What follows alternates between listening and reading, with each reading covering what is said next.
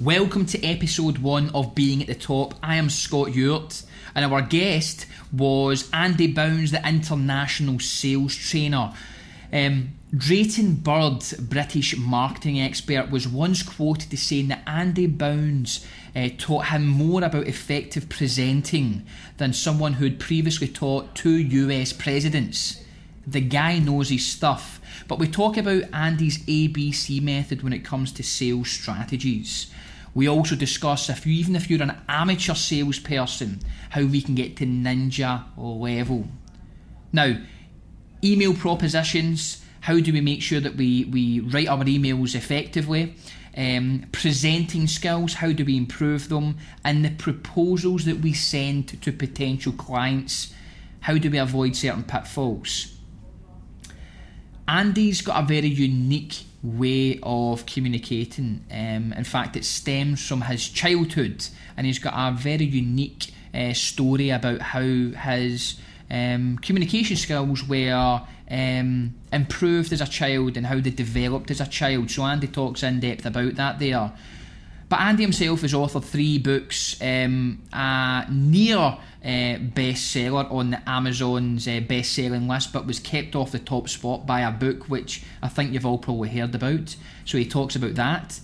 This is an interesting one. There's a lot of little nuggets in this interview here around sales, growth, avoiding certain mistakes that quite often when we're doing business development and sales we can often get tripped up on. So get the notepads ready. This is Andy Bounds. We've got some fresh new young talent doing some things that I know you haven't heard before. 1, 2, 3, listen.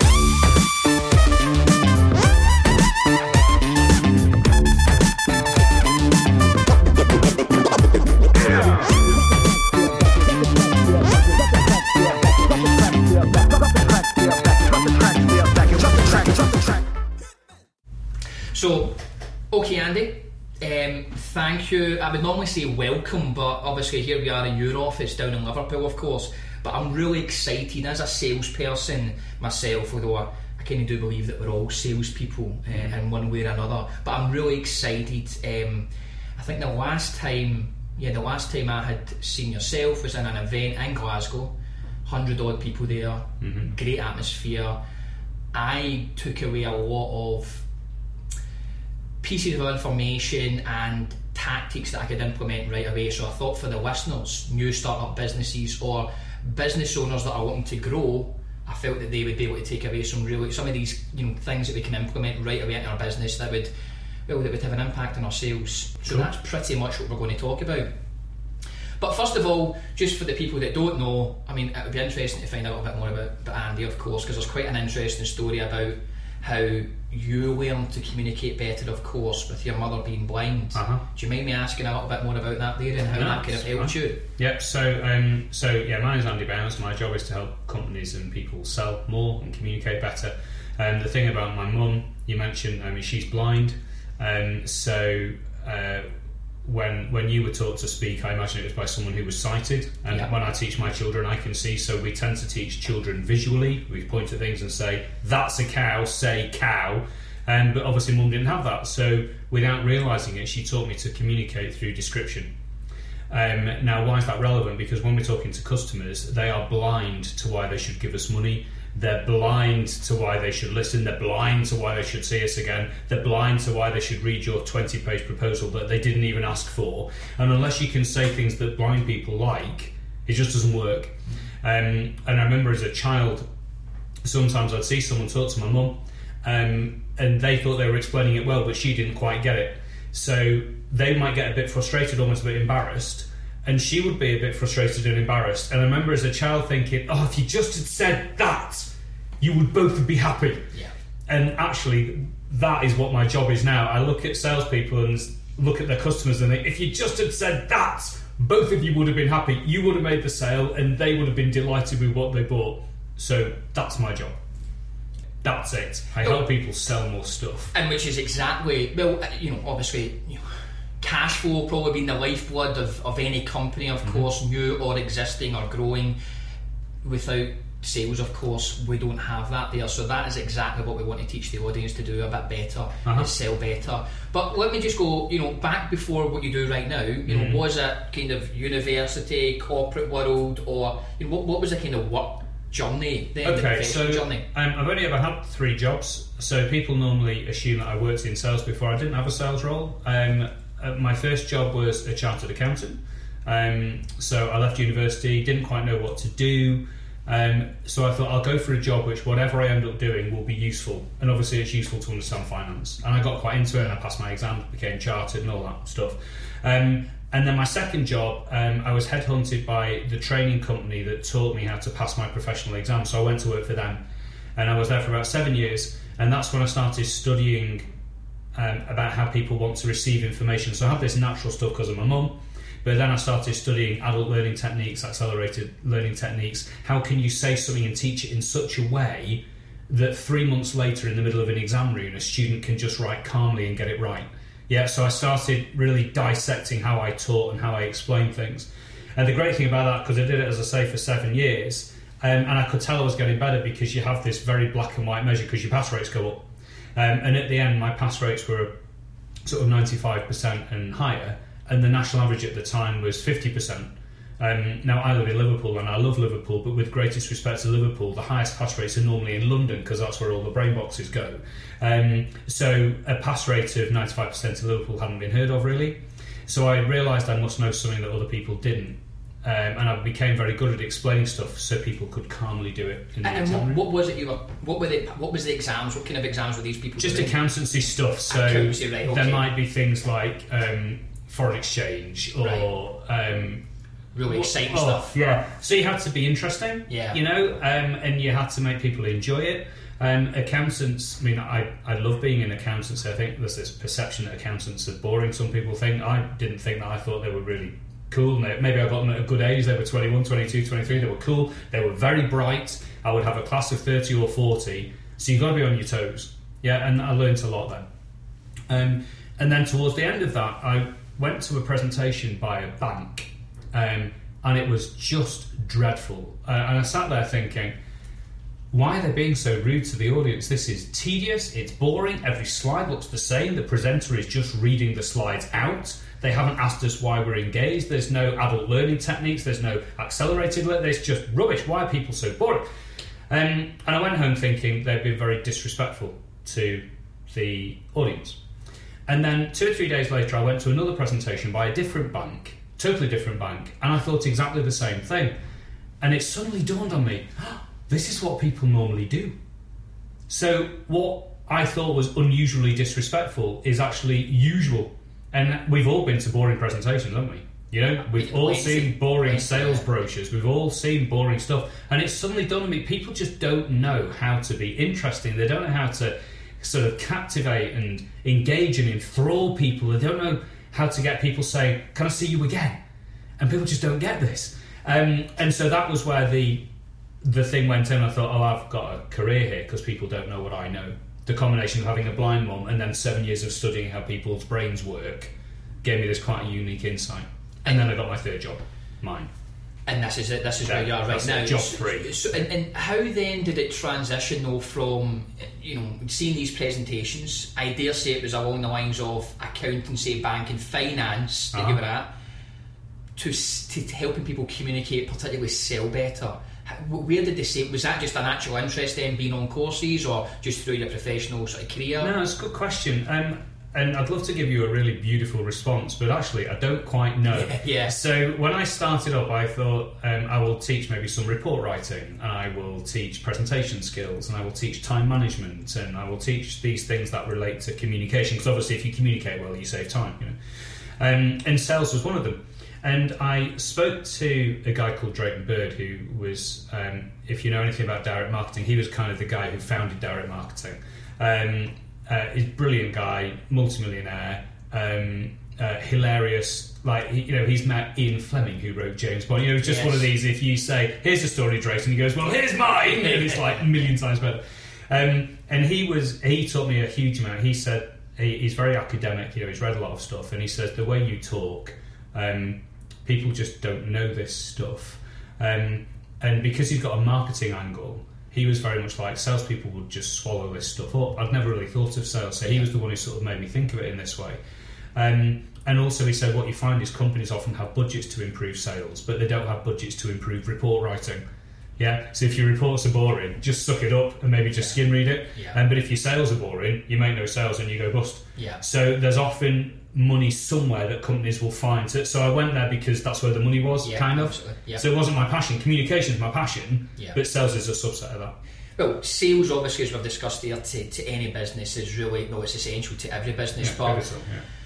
you know, a good salesperson or even a solopreneur, I mean, for someone starting out on their journey, or for a business owner listening who's thinking, I don't quite, you know, very good at their craft or whatever that be, you know, we talked previously about accountancy. I mean, accounting.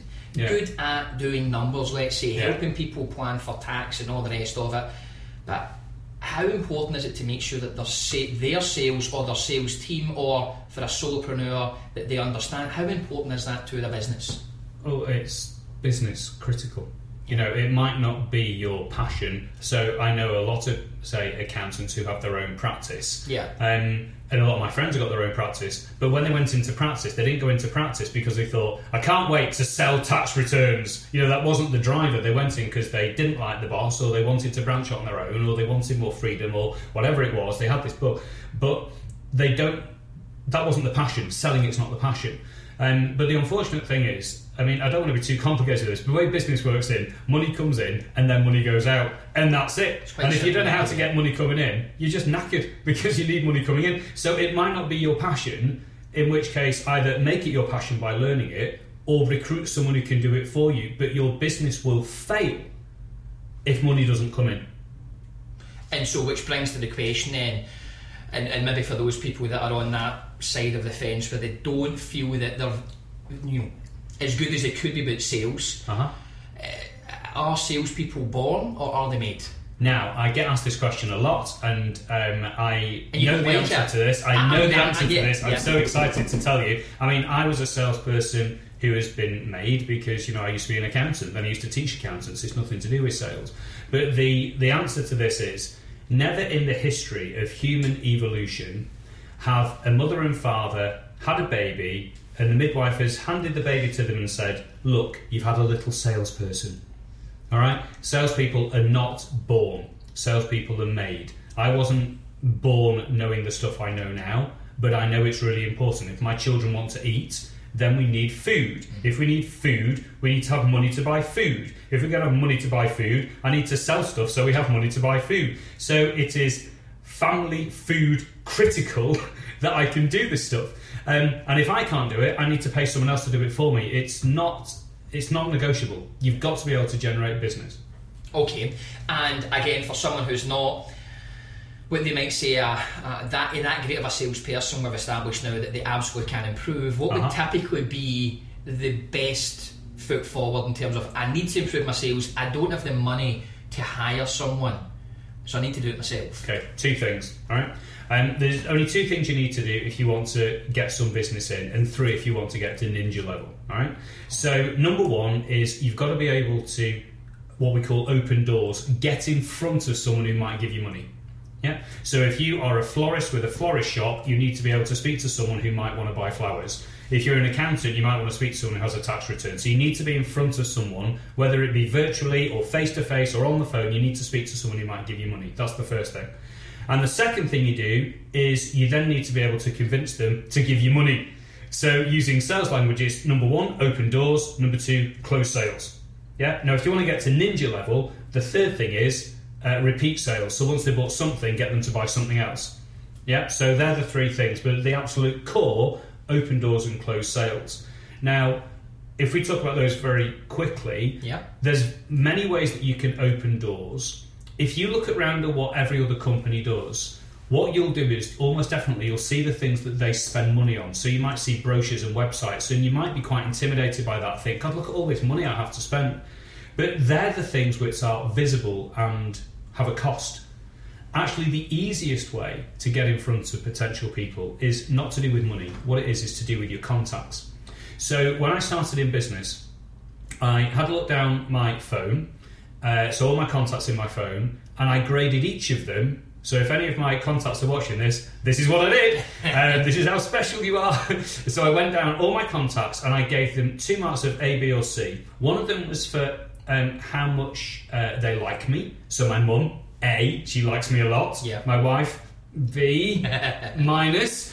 Kids, A, sometimes, unless I told them off, in which case it's C. So I just went down, gave everyone a grade for how much they like me, and the second grade of A to C was how capable, how able they are to introduce me to a decision maker.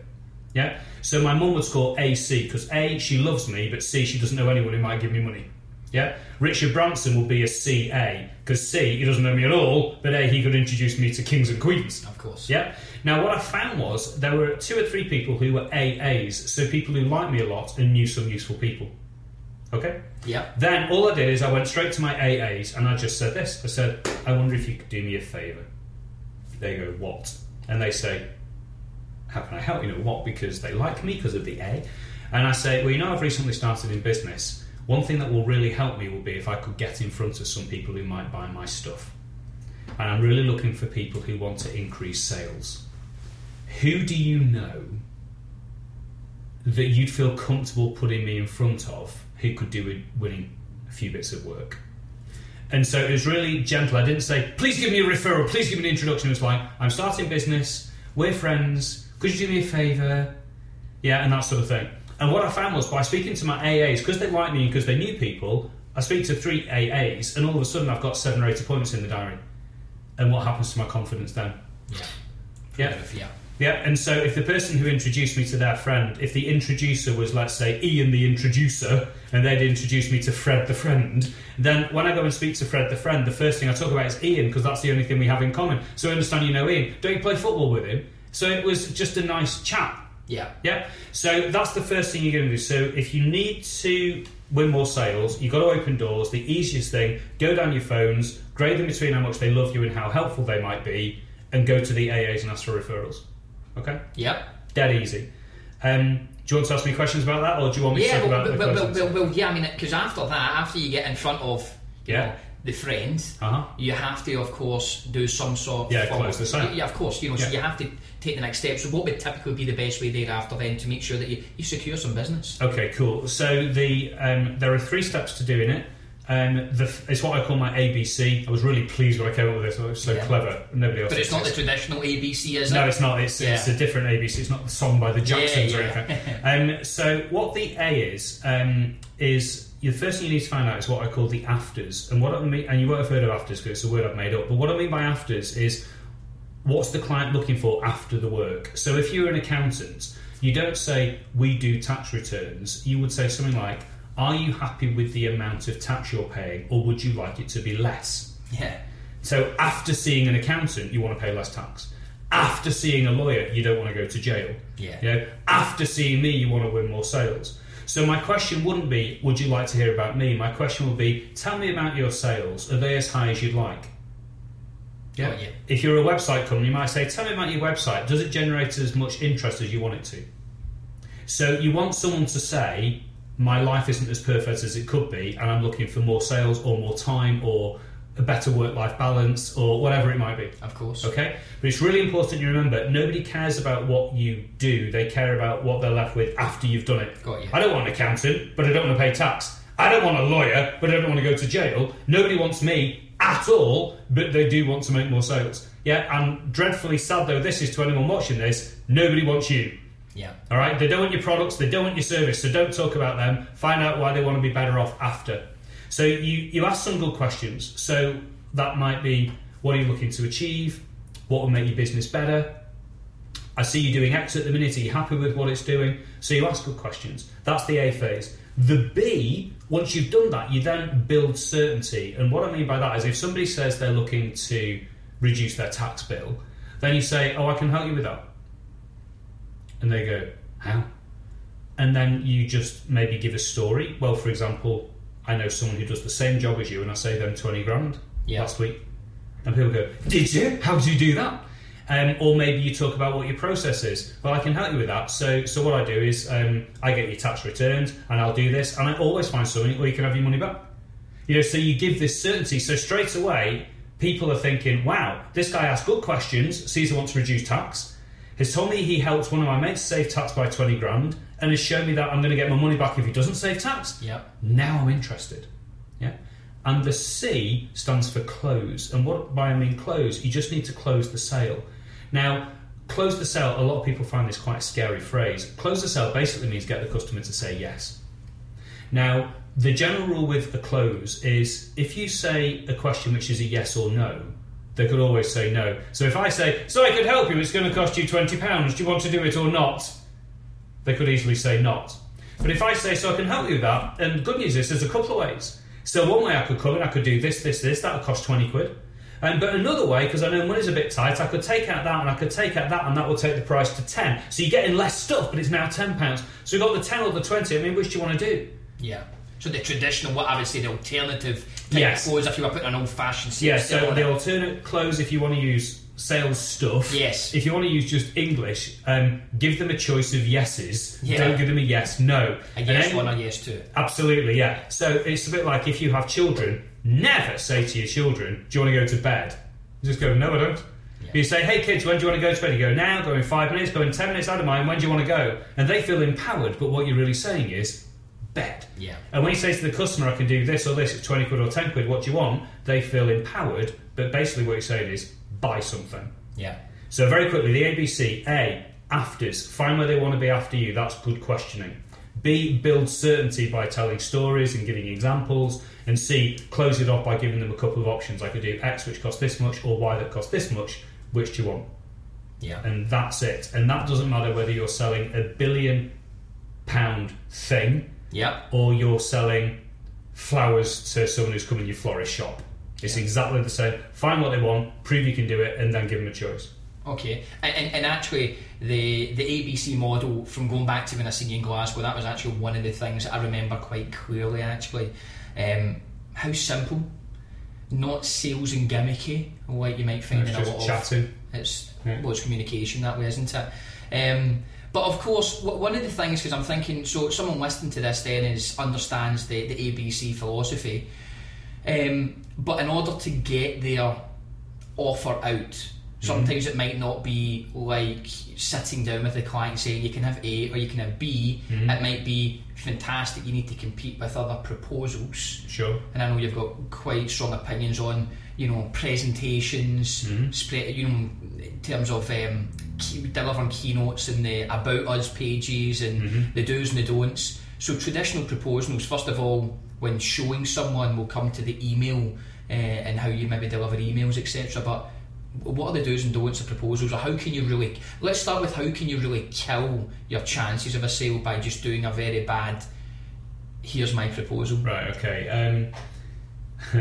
I hate most proposals I see. Yeah. And sometimes people say, oh, hate's a strong word, and you go, no, it's not strong enough. I bloody hate them. They are rubbish. They are boring. They are long. The person who's written them has heard of something called the thud factor, and they think if it thuds on the desk, the customer will be delighted. No, the customer thinks, I have to read this bloody thing. They're not delighted at all. So, proposals, there are two things. Number one, follow the ABC. So when you're writing it, follow the order. We've agreed this is what you're looking to achieve. Less tax, bang, bang, bang. We've agreed this is how I'm going to do it for you. Then you do the build certainty piece, and then you close it off and we said there are two options. This is £10, this is £20. So just hit reply and tell me which one you want. So the proposal just follows ABC again. Okay. So your top paragraph focuses on the A, next paragraph on the B, bottom paragraph on the C. You might do it in a page. Yeah, so But that was going to be one of the things. So there doesn't need to be 10 pages, 5, 1. No, just short as possible. Yes, yeah. And because I said there are two things with proposals. So one of them is you're probably going to follow the ABC thing. And the second thing is agree with the customer up front what you're going to write in the proposal. So I was talking to someone on the phone this morning and they said they want to work with me, and they said, can you send over a proposal? And I say, yeah, sure. What do you want in it? He said, what do you mean? I said, well, can we just quickly agree what the headings are? Because then that way you only get the information you want. Like, if you don't tell me, I'm going to write 20 pages and it'll be rubbish. And so she said, well, I just want this and this. And actually what she wanted was just the price, really. Yeah. So I thought, if I send the price, they're going to forget this phone call and say that's too expensive. So I said, well, I'll do that, but do you mind if I just do the ABC. Do you mind if I just quickly remind us in the document what we're looking to achieve and how we're going to do it? It'll only take a page. Is that all right? And she said, yes, that's fine. So we verbally agreed what's going in the proposal. Yeah. So because she has verbally contributed to it, she's now more likely to read it. She's more likely to be impressed by it. She's more likely to get the information she needs. If the information she doesn't want... if the information she does want isn't in there, she knows it's a bit her fault, and so she's less likely to criticise the proposal. She's more likely to be, can we just look at this again? And also, if you think about what's going to happen in my covering email, I'm going to say, I enjoyed our meeting earlier. As requested, I've done the proposal for you containing these things. Bang, bang, bang. I'll give you a buzz tomorrow so we can agree how you want to proceed. Love you lots, Andy. And then the proposal just goes in the headings we've done. So the two things with proposals are, probably it's going to be in the ABC format as well, which is great because that was the same order of the meeting. The proposal goes in the ABC format, the email goes, in fact, your initial comment will say everything follows the ABC. Everything follows ABC. First step, find the afters, what the priorities are. Secondly, build certainty you can deliver them. C, close it off. The only difference with proposals, as well as probably following ABC, you're also going to ask them verbally, what do you want in the proposal? Yeah. It's really important that. I've won work when people have said to me, just so you know, you're the only person who's asked me what I want in the proposal, so just so you know, I like you best at the minute. Yeah, so it's kind of yours to lose because they didn't ask me. Yeah. Okay, and Mel, you talked about, because again, something I found very interesting at Glasgow was about the email. Yeah. Just the very subtleties of an email, basically how it says kill your chances of a sale. So you attach your proposal, subject line, how you end your email with some form of ask.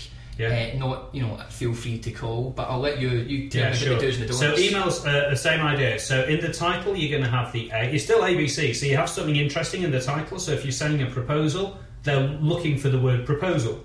So therefore, if I write to someone and they want to increase their sales in Belgium, the email title will be called Proposal: Increasing Your Sales in Belgium. Because they're looking for the word proposal, they're looking for my name, or my name's in there, and then they're looking for sales, and they're looking for Belgium. If you were writing to someone and they wanted a recipe for lasagna, what would you put in the email title? Recipe for lasagna. What do most email titles have in them? Things like, FYI, proposal attached, miscellaneous. I mean, most email titles are rubbish. I mean, have a look at your inbox and try not to burst into tears. They're just dreadful. And then have a look at your sent items and try not to burst into tears, because we can all do boring email titles. Absolutely. Yeah, you've got to do interesting titles. So if it's a proposal, very easy. You put the word proposal, then a colon, and then what their number one after is. Helping you sell more in Belgium, helping reduce your tax bill, helping you stay out of jail. That all goes in the title. Yeah.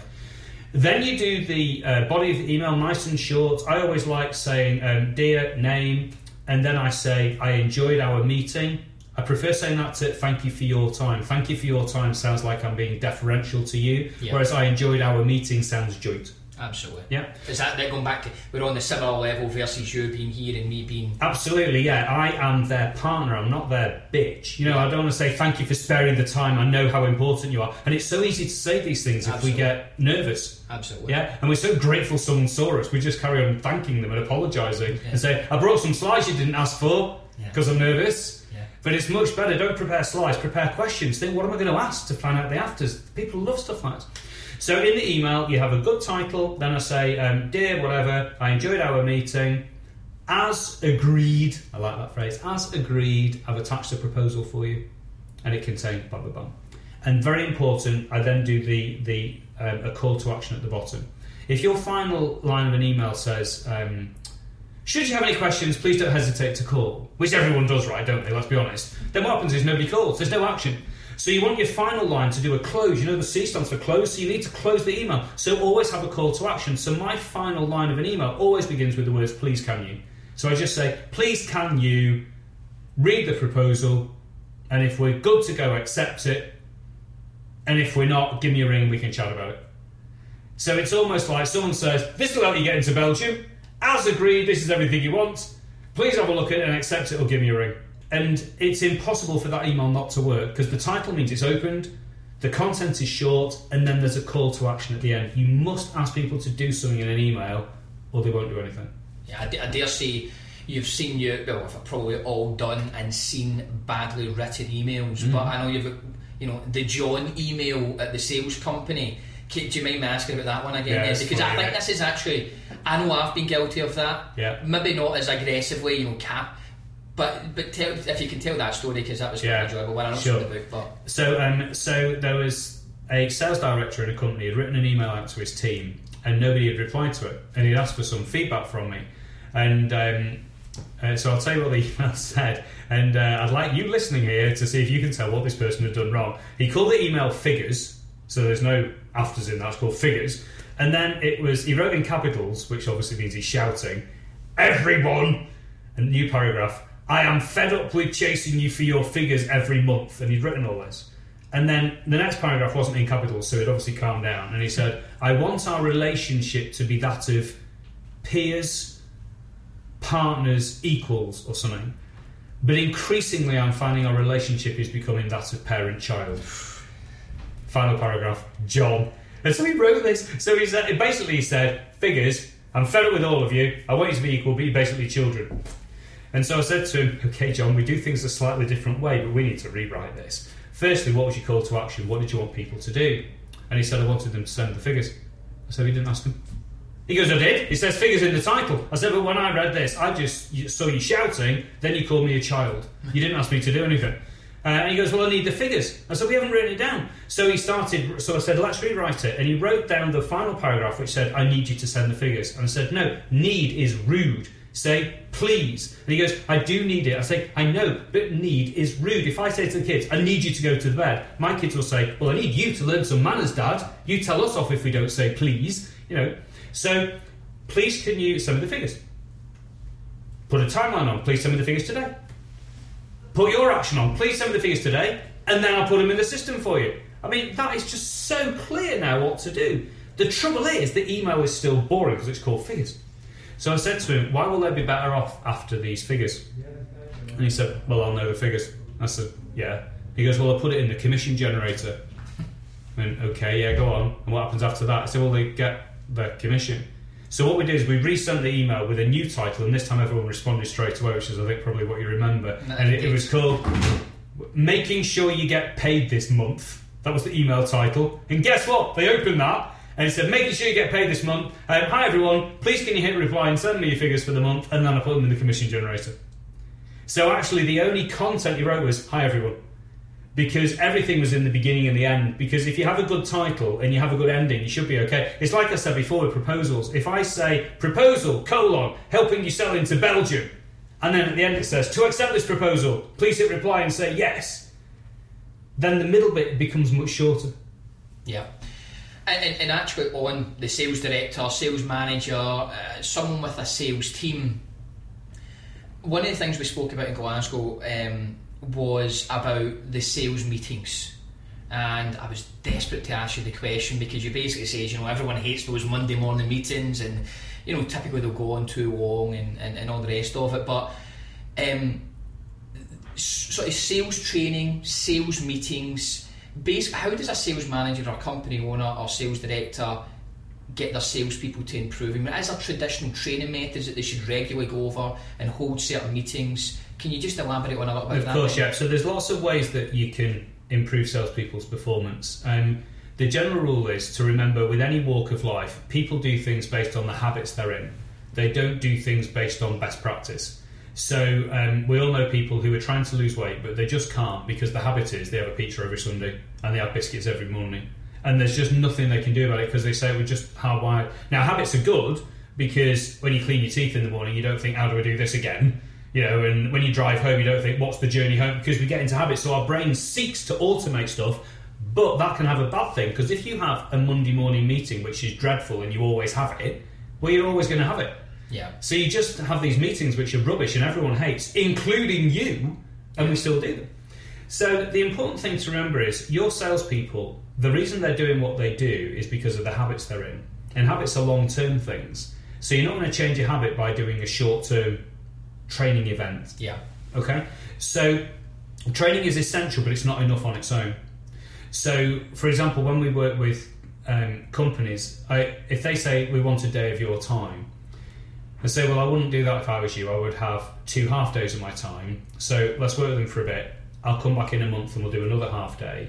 But when I come back, everyone has got to have sold more stuff using the techniques they learned then. They can have my mobile number, they can ring me every single day in between, so I'll coach them if they need coaching. They can send me proposals to review. I don't care, but when they come back, they have to have.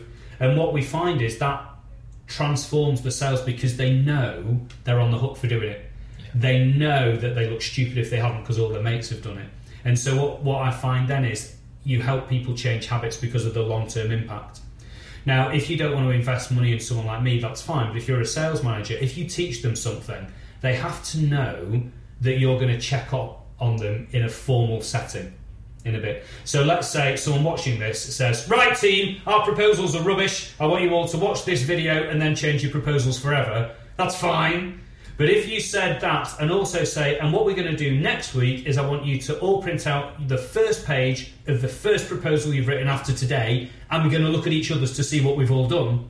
Well, that's different because you're now on the hook for doing it.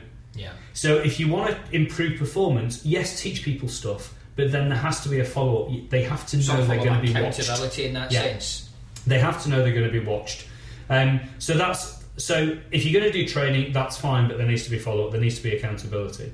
Other training, so for example, I've recorded loads of videos, and the reason I've done that is some people say, if I have a day's training on networking, I can have whatever follow-up you like, but if I don't go networking for 2 months, I might forget it all. So that's where sometimes people do, they want videos, like whether it's mine or someone else's, because if you go in networking, you can just watch my networking video before you go networking. So as you're on the way to Chamber of Commerce, you just quickly look at it on your phone for 3 minutes and go, oh yeah, that's what I'm supposed to do. Yeah. So I'm a big believer, it doesn't matter how you train them, whether it's face-to-face, it's on the phone, you have to train them a bit, at least, do more than nothing, but you have got to follow up with accountability. Yeah, they have to know they'll be watched. Do you think that the sort of career as a sales professional is not really seen as a proper career in the sense that people don't they see it almost sometimes as a bit of a stopgap? You know, how many times people are almost ashamed to say I'm in sales. I mean, a good salesperson, do you think or the very best salespeople, do you think they are the ones that are daily looking at content to improve themselves, reading books like your own or other authors out there? I mean, is that essential if you really want to be first class when it comes to sales? Well, I mean, I think so. I mean, if you're going to, unless someone is going to be born with some heaven-sent talent that nobody in the history of humankind has ever had ever, and can do it better than anybody else in the history of humankind has ever done, ever, yeah. Well, crack on, good luck to you. Yeah. I think the best way to master anything is you find someone who's an expert at it and you copy them a bit. It's a bit like if you were suddenly going to go and play football, say you were a left winger and you're going to play football, the first thing your manager's probably going to do is say, look at these videos of Ryan Giggs when he was playing, look at Gareth Bale when he was playing, look at Thierry Henry when he was on the left and he came in, look at people who are on the left and see how good they are and see what they do, look at Sane who plays for City now, so look what position he does. So that's the way in any walk of life. The quickest route to success is you find someone good and you copy or learn from them. Yeah. Now, whether that's a sales trainer or your boss or whatever, it has to be someone. Yeah, because the odds of you working out in your bedroom quicker and better than the rest of humankind ever, nil, it's not going to happen. It's not likely. Yeah, you know what's like. Sorry, just want to say. So sometimes people say, I don't have the time to be trained. I don't have the time to read up on stuff, and I think that I don't have the time not to. Yeah. You know, if I want to master writing proposals, say, I can either speak to someone who's closed loads of brilliant proposals and read what they've done and make changes to it, or I can just try and devise my own proposal route. I mean, the quickest, laziest, coolest way to get better at anything is to find someone good and copy them. I feel this very strongly. I'm getting on my own nerves with the passion I'm talking about it. But if you just sit there thinking, I don't know what to do, I'll send out what we sent last week, even though last week it didn't work, I mean, that's just nuts. Yeah. And actually, for those people that say, okay, I want to be better at sales, but because I don't have the time, you know, I can't fit these things in. I mean, how important is diary management and program? You know, is it important to a salesperson? Yeah, one that wants to be good. Yeah. So people often say the phrase, "I don't have time," and they often say that for things that they don't really quite want to do. So I've heard people say, yeah, we moved house a few months ago and we've not had time to empty all the removal crates yet. I did play Call of Duty for 12 hours. You know, there's always time if there's something's important enough. And what I found in my corporate life is that what people have the time to do, it tends to be what's in the diary. Yeah, and if it's not in the diary, you have to fit it around what's in the diary, and you haven't got time for that. So let's say you want to do the idea I said before of going through your phone to find all the people who are going to be the AAs that you're going to ask for introductions to. I bet if you look at your diary, you haven't got time to do it, because nowhere does it say, go through my phone. So you go, well, that's a good idea, Andy, but I don't have time, so it's not going to work, so his advice is rubbish, and he's rubbish, and there's nothing I could do. Yeah, a lot of people do all that, but their brain processes it so quickly, they don't realise they've done that. Whereas the way to find time to do it, and stop me if this is too advanced, is you look at your diary and you put in half an hour, go through my phone to find the AAs. And that's it. And all of a sudden you've got time to do it. I mean, you would physically write that in the diary. Absolutely. Make X amount of cold calls. Yeah, that's right. So for example, I don't like cold calls. I like hot calls, like referrals. Yeah. So I have in my diary every week a 20-minute diary entry which says, ask for a referral. And it's in my diary, so I always have time to do it. I don't mind if they say no. It doesn't say get a referral or else. It just says ask for a referral. And it's because it's in the diary, I always have time to do it. Because I know it's important, I always do it. And I'll have lots of holidays this year, but let's say I work for 40 weeks a year. That means I'm going to ask for at least 40 referrals. Now, I don't get 40. The world doesn't work that way, but I get an awful lot more than none. Yeah. Now, I am very, very busy. I'm very successful, but I can find 20 minutes in my diary because it's important to me. I gave the example when we were in Glasgow about, and I'm not proud of this one at all, about how well my business got very successful, how I didn't have time to get home to bath the kids when they were young. I did manage to read them the story afterwards, but I missed bath time because I was busy. And it suddenly dawned on me that I just got my priorities all wrong. So what I did was I changed my diary. So between 5 and 7 every day it says kids, and it's in the diary. So my PA knows she can't put any calls in between 5 and 7. And she knows there's no point ringing up and saying, someone wants to get in, there's only between 5 and 7. Because if it was a client between 5 and 7, she would never ask that question. So their children are more important than clients. It's just nuts. So, and so because it's in the diary, I always have time to bath them. Yeah. Now, it's a sad ending to this story because they don't like me very much because I keep saying, like, shut up. But those 3 words, time, priority, and diary, mean the same thing. Time, priority, and diary. So anyone looking at this says, I don't have time for sales training, means they aren't prioritising it, which is fine if you don't need to, but it's not fine if you do need to. Absolutely. And I can guarantee it's not in the diary. And I think for a lot of solopreneurs or business, the phoning for referrals or doing enough sales activities or sales generating activities, they're not prioritising it, which is why it's so important, obviously, and that's why I asked the question. Yeah, you've got to do it. Now, I'm very blessed that I only need to do 20 minutes a week now. I didn't when I started because no one had heard of me. So I can't remember what my diary was then, but I wouldn't be surprised if I had, say, 4 or 5 half-hour slots. Yeah. Because I needed that amount just to go and ring everyone. And over the course of a week. Yes, that's right. But I did that every week for months and months and months and months. Yeah. And the weird thing is, nobody really cares now that I did that then. Yeah. But if I hadn't done that then, I wouldn't have what I have now. Absolutely. Yeah. It's actually an interesting one because there's obviously a lot of talk right now about, and going back to the children, this is going back to children, leaving time for your family. Yeah. How there's a philosophy now where you just have to work until for years upon years.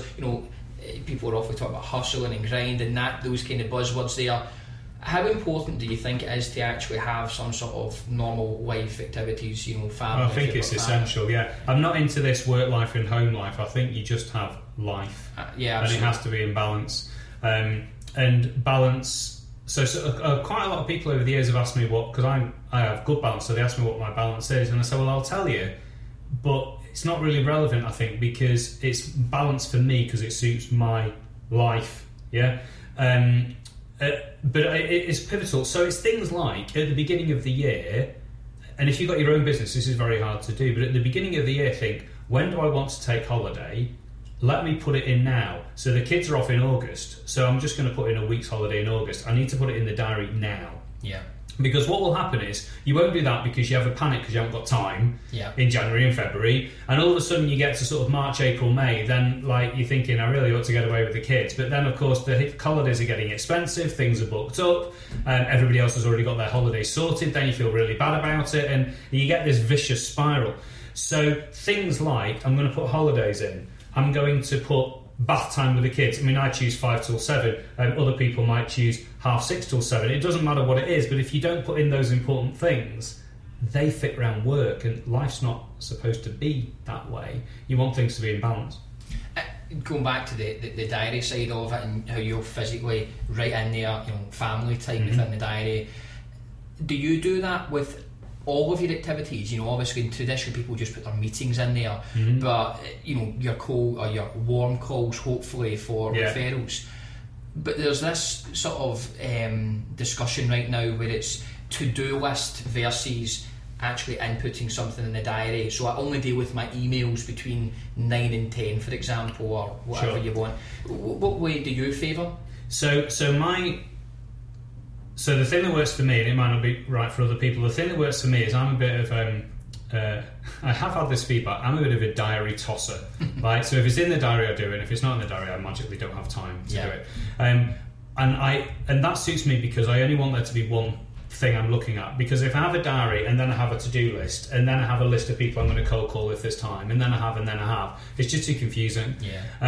So because I said before, you don't have a work life and a home life, you just have a life. So therefore my diary is for my life. So the same diary has sales workshop 9 till 12, and in the afternoon it says kids 5 till 7, because I just have one life, so the diary manages all that for me.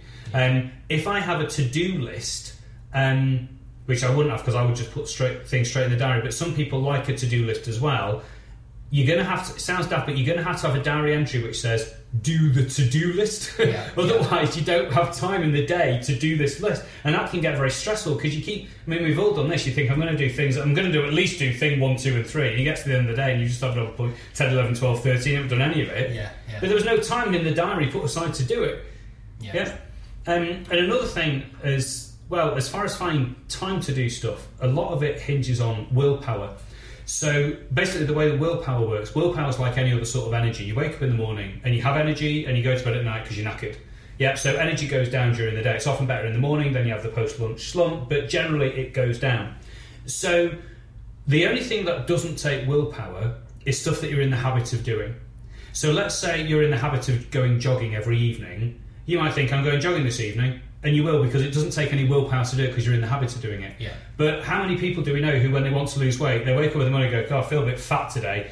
Oh, I'm not getting up now. I'll go jogging this evening. But they're not in the habit, and it takes willpower, but all the willpower's gone by the evening. So they just like eating Nutella with a spoon in tears, thinking, tomorrow I'll do it, tomorrow I'll do it. So if some of the stuff I'm saying now you think, this is good, but it's going to take willpower because I'm not in the habit of doing it, do it first thing. So if you like the idea of 20 minutes a week given to asking for a referral, just put it in tomorrow morning, like 8:30 till 10 to 9. Just get it done. Because if you can't be bothered doing it then, you're not going to do it after lunch, are you? Because you're full and stuffed and it's the graveyard shift. So all your important activities, get them done first thing. Important and hateful. So if I have to do something I don't want to do, it's got to go in the morning because I'm going to hate it anyway. Then there's a great book by Brian Tracy called Eat That Frog. Basically he says, if me and you have a frog on our desk and we both have to eat it or we're going to be murdered, whenever you eat it, you're probably going to vomit because you're eating a live frog. So I would just get that down. I would vomit straight away and it's done. You might look at yours and go, oh God, it's a frog. Oh God, it's a frog. Oh God, it's a frog. And you might pick it up 12 times during the day and you're thinking about this frog all the time. And then when you eat it, the vomit's not less. The vomit's still the same. But you've had all that grief beforehand.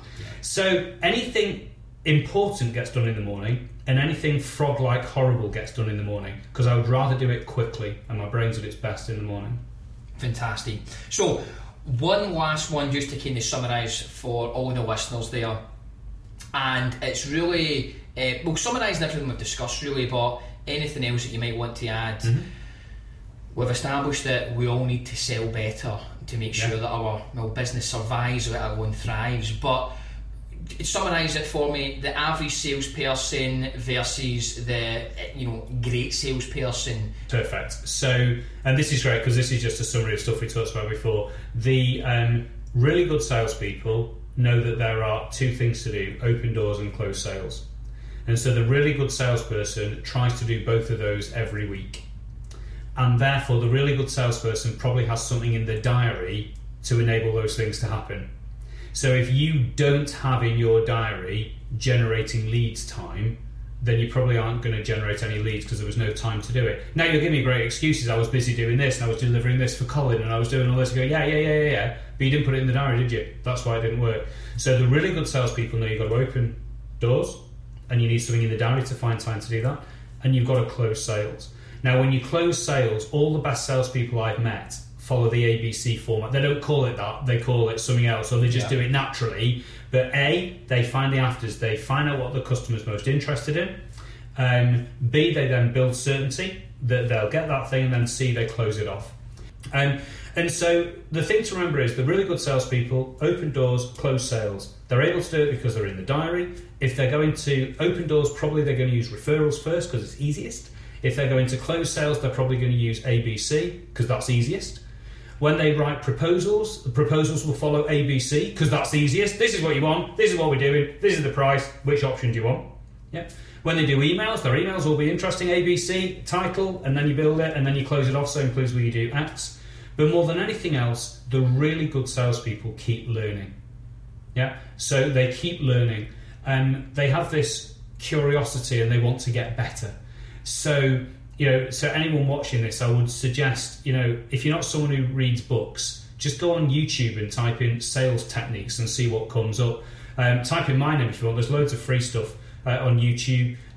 If you don't like videos, you can get audio stuff. If you think I'd rather go with mates because I know we can keep ourselves, then go on a local course, even a Chamber of Commerce thing about how to sell. Just help yourself get better. Because I know you think you're above average, because everyone thinks they're above average. But how averages work, half of us are worse than average. Yeah, that's a horrible thing, but half of us are worse than average. That's what an average is. So elevate yourself above the norm by learning. Anybody listening or watching, where will they kind of find some of your materials? I know you've got books and you're sort of no doubt on social media and website. Tell the listeners where you are. So my name is Andy Bounds, and anything that's to do with me, if they type that in, that will help. So if they're interested in the books, if they type Andy Bounds in Amazon, my 3 books come up there. One of which was, to say it was successful was slightly an understatement. Yeah, it was cool. That one. So that one, I know the one you mean. That was the first one, The Jelly Effect, which I have this screenshot, which it was just before the final Harry Potter, the Deathly Hallows book came out. And obviously Harry Potter is number 1 and 2. But my book's number 3. Mm-hmm. Yeah, but apparently 3 looks quite close to 2. The difference was about 50 billion sales or something. So Andy Bounds on Amazon there. I said before about the online videos. That's Andy Bounds Online. I'm really proud of those actually, because if you go in networking and you're nervous, you just watch the video before you go in. So is that YouTube or Andy Bounds Online? There's the website Andy Bounds Online. Okay. Yeah, so andyboundsonline.com, and there's a small cost with some of the videos, but there's 3 of them which are free. Yeah. So if you go to Andy Bounds Online, just search out the free ones if you want. If people just want to email me, my email address is andy@andybounds.com. And I've no interest in doing this if it doesn't help. So it's an open invitation. I always reply personally. It's not my colleagues who do it. Yeah. But apart from that, just change one thing. Or if you don't like the phrase "one thing," change more than nothing. Just change more than nothing. Yeah. Because we're creatures of habit, and if you're not careful, what you did last week will be the same as what you did last week, even if last week made you unhappy. Yeah, so change one thing. Just change your proposal thing, or just change your diary to say I'm going to do a hot call once a week, or just change your proposal template, or just change more than nothing, and you're better than you were. I think on that, just change more than nothing. Andy, thank you. You're welcome. So there we have it, a conversation with international sales expert Andy Bounds. Now, what we're all about here in terms of the proper method of learning is now going back and dissecting the good, taking the gold and getting rid of the dirt. I urge you now to head on over and listen to the next podcast, Getting to the Top in 10 Minutes, where we will basically deconstruct Andy's conversation and working out how we can properly implement it into our business. It's for the love of the shit that I do it, and I'll give my last breath to prove it.